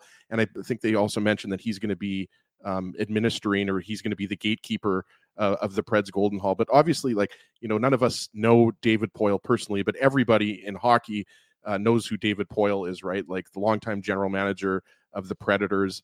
And obviously, because Barry Trotz is from Manitoba, we've followed the Predators in addition to the Jets and the Predators being in the same division. But just, how special was that to be a part of? And also wanted to ask you, how involved is David Poile with the team? Like, has he kind of stepped back and he's not really involved at all? Or is he involved on the day-to-day? Or obviously his presence looms large in the city of Nashville with the Predators organization. Yeah, I consider myself very, very fortunate, even though we only overlapped for, 1 season. Last season was my first with Nashville. So I was fortunate to be able to work pretty closely with David for the last year of his general manager career. But, I think so there's, not enough time to talk about what David has meant, not only to the NHL, but to hockey, to the city of Nashville. I mean, people never would have thought that, Nashville, Tennessee would be able to have a hockey team and, be successful there. And he's the architect of that. He's the reason that it happened. And, I think last year, it was a little bit, I would say, interesting during the second half of the year. He had announced that he was retiring. Barry was here. Barry was coming on the road with us, and Barry was very much around. And so it was almost like we had the 2 general managers at the same time, but it was really more, it was still David's team. Barry was just there to kind of shadow everything. And now, that's one thing that I have to give David a lot of credit. After 25 years in that role, he really has stepped aside and allowed it to be Barry's team. And, he is definitely still around. He's present. I see him at the office quite a bit. I think old habits die hard. So I don't know that he'd be able to completely just cold turkey retire and never come back. But I think, when it comes to the big decisions and the day-to-day stuff, I think he's involved in the sense that he likes to be kept up to date about what's going on with this team that he built, from the ground up. But I think when it comes to the actual decision making, it's very clear that this is Barry's team now. And a lot of Barry is a little, he's different than David. I think he's got some David in him. I think he's got some Lou Lamoriello in him. I think he's got kind of a nice combination of, maybe a lot of different styles of general managers that he has worked for. But you're definitely seeing, some of the things that were important to David is, taking care of your people, whether that's people who are on the ice or the behind the scenes people, like myself, for example. I think it's, Barry is very careful to, he really wants to get to know people, and he wants to, know them as people. And I think that makes the organization so great to work for.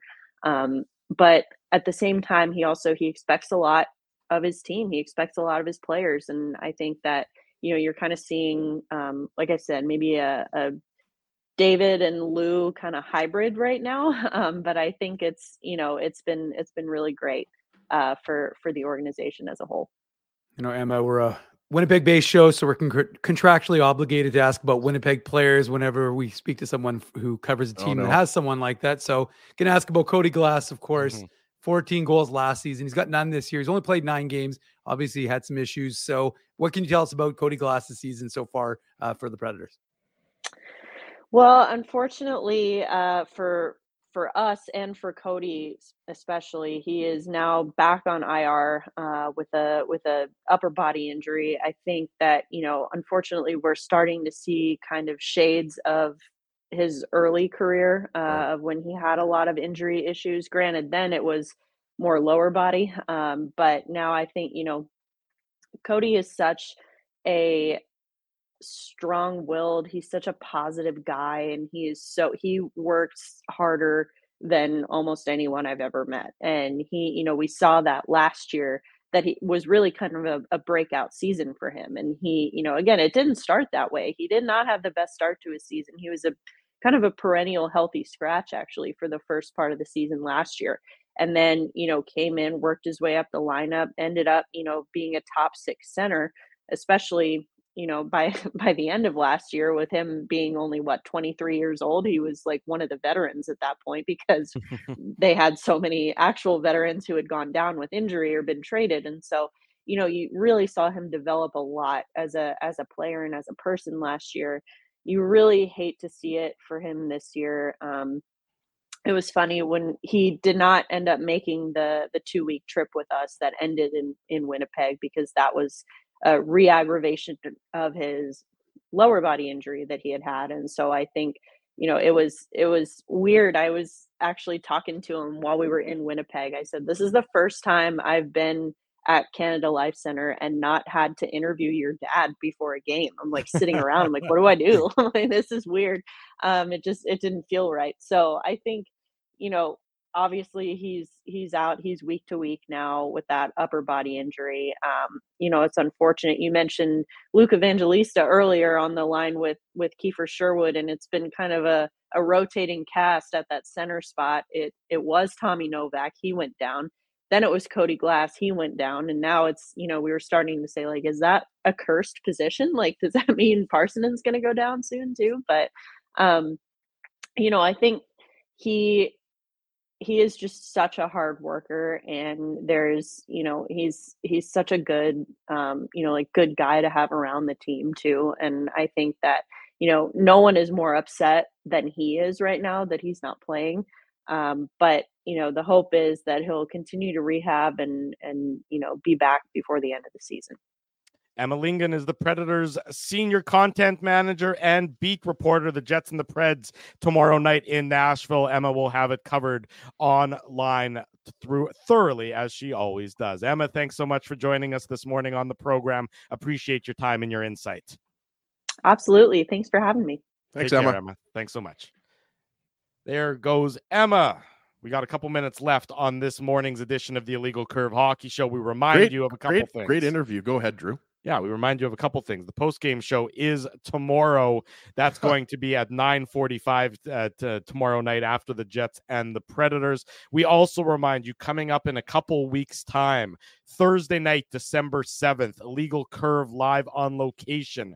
We're going to be at Boston Pizza on Taylor Avenue. Come celebrate the holiday season with Illegal Curve. We're going to be there for the Jets and the Avalanche. There's going to be drink specials. There's going to be food specials. There's going to be Illegal Curve related specials. And then, of course, the live edition of the Illegal Curve post-game show after the Jets and the Colorado Avalanche. You want to see everybody there, because this is the first game between the Jets and the Avalanche this year. That's right. That's why we so did it's that kind game. Of crazy, but that the first game of the year is December 7th, but so it's going to be a big one. I mean, like you joked earlier, Drew, about, calling the Jets Lightning a measuring stick game or calling the Jets Panthers a measuring stick game. But I mean, regardless, these are just two of the best teams in the West going at each other. So yeah, we want to see everybody who's in the chat right now, everybody who's watching live on YouTube. We expect to see each and every one of you. There's 282 people watching live right now, so I want to see all of you. There you go. As he's demanding attendance. Even the people who live out of town. Even though you got to fly in Thursday, December 7th. Jordan lives in Australia. Get on a flight. You have time. You have 2 weeks to get here. We're live at Boston Pizza on Taylor Avenue on Thursday, December 7th. The Jets playing well. Unfortunately, the same cannot be said of the AHL team. Put on your antlers. It's time for the Minute Moose Minute on the Illegal Curve Hockey Show.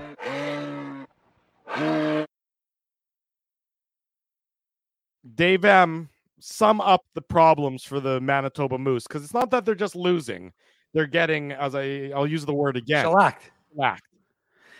I was going to say, what the hell am I supposed to talk to? I did a Minute Moose Minute last night. I know. Let me tell you, is it goaltending? I mean, is it strictly goaltending? I mean, no. I mean, it's collective team play. I mean, the goaltending hasn't been good. Colin Delia has played the last few games. Oskari Salminen is in witness to protection right now. He hasn't played in a long time. Thomas Milic is doing well, but he's in the ECHL.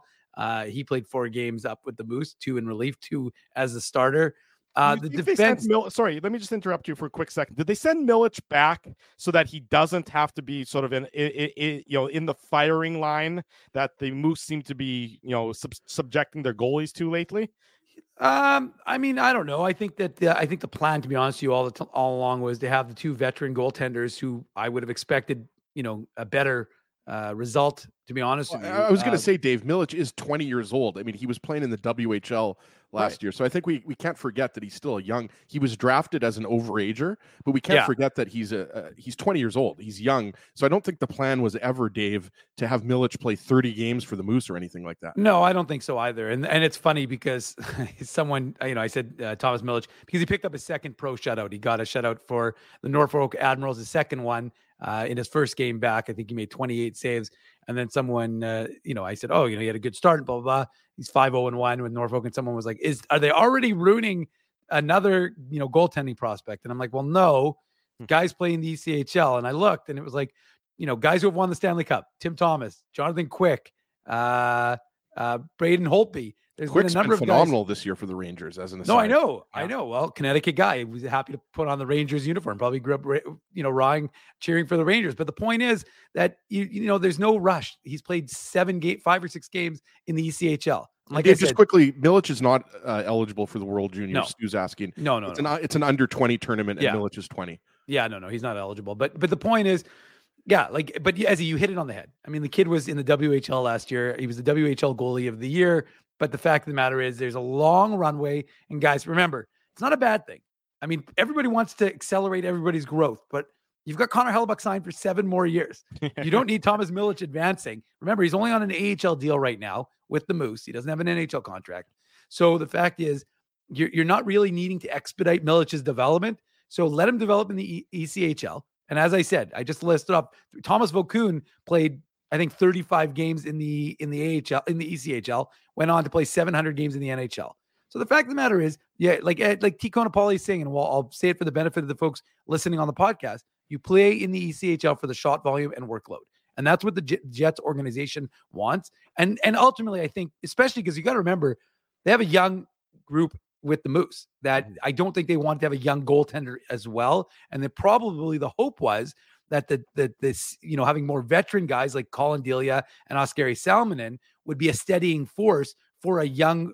I mean, they were already young last year. They're younger this year, younger forward and defensive group. And they don't have nearly as talented a defensive group. They'll get a boost when Ville Heinola is ready to resume and put him on a stint. And they obviously don't need him to clear through waivers. So he'll be fine. Obviously, they'll get something back. As Gabe Vilardi comes back, they'll get Dominic Tonnato, Axel Jonsson-Fjällby. So the fact is they'll get a boost from those guys. And again, they'll lose Declan Chisholm because his conditioning assignment ends on Sunday. He's been with the Moose for 2 weeks. So, well, that's something we haven't really talked about. Once Ville Heinola is healthy, what do you do with that logjam on? Well, Heinola, right? You're not necessarily going to keep both Chisholm and Stanley up with the Jets. I mean, they obviously could. But there's something to be said there with when Heinola comes back and what you do with those defensemen. So quickly, I'll say, because I know we got to go, but just quickly, what they'll do is they'll put Heinola. My guess is, and this is my guess because it just doesn't make any sense. Heinola will start off with the Moose for sure. You've got to start him with it for at least 3 weeks to a month, maybe even of Heinola down with the Moose to really get his conditioning up and get him maximized. Maybe not a month, but a long time. Couple of weeks. Of playing, a lot of time playing games. Because also we don't know the stretch, right? We don't know exactly when he'll be back. It could be a stretch of time when the Moose don't have a ton of games. So you got to pay attention to that thing. But the point is, and look, ultimately, you could ask, Logan Stanley to go on a conditioning assignment and play 2 weeks for the Moose. I'm not saying he has to agree, of course, but it's not unheard of. They have a guy go down and play there. It alleviates the problem. But Heinola, as soon as he comes back and he's ready to come back, he'll go to the Moose, so that'll alleviate that issue. And Heinola is waiver exempt.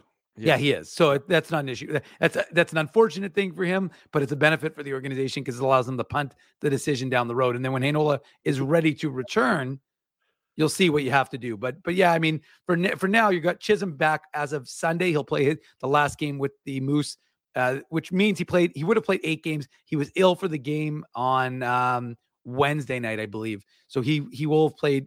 If he plays tomorrow, which I presume he will, he'll play 7 of the 8 games. So it's good for him. Got his conditioning up.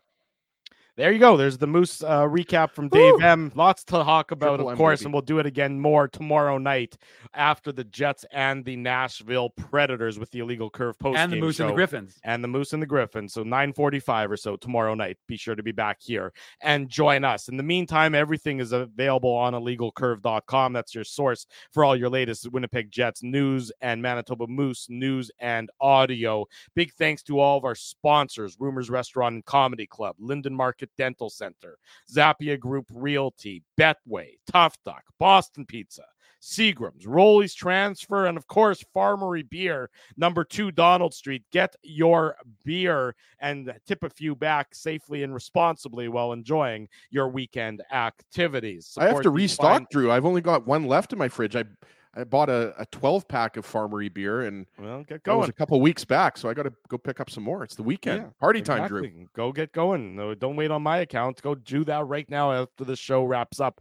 Big thanks to everyone for joining us. Big thanks to Garrett Hull. Big thanks to Emma Lingen for joining us in case you missed it. Instant replay available on the YouTube channel and podcast soon to come via the magical work of Mr. Manouk. Thanks to everyone for joining us. We'll see you again tomorrow night, 9:45. Until then, be safe, be responsible with whatever you do. IllegalCurve.com. If it's Saturday, it's the Illegal Curve Hockey Show. Thanks for listening to this broadcast from Illegal Curve Hockey. For more great Illegal Curve content, subscribe to the Illegal Curve YouTube channel, follow @Illegal Curve on Twitter, Facebook, and Instagram, and visit your online home for hockey in Winnipeg, IllegalCurve.com.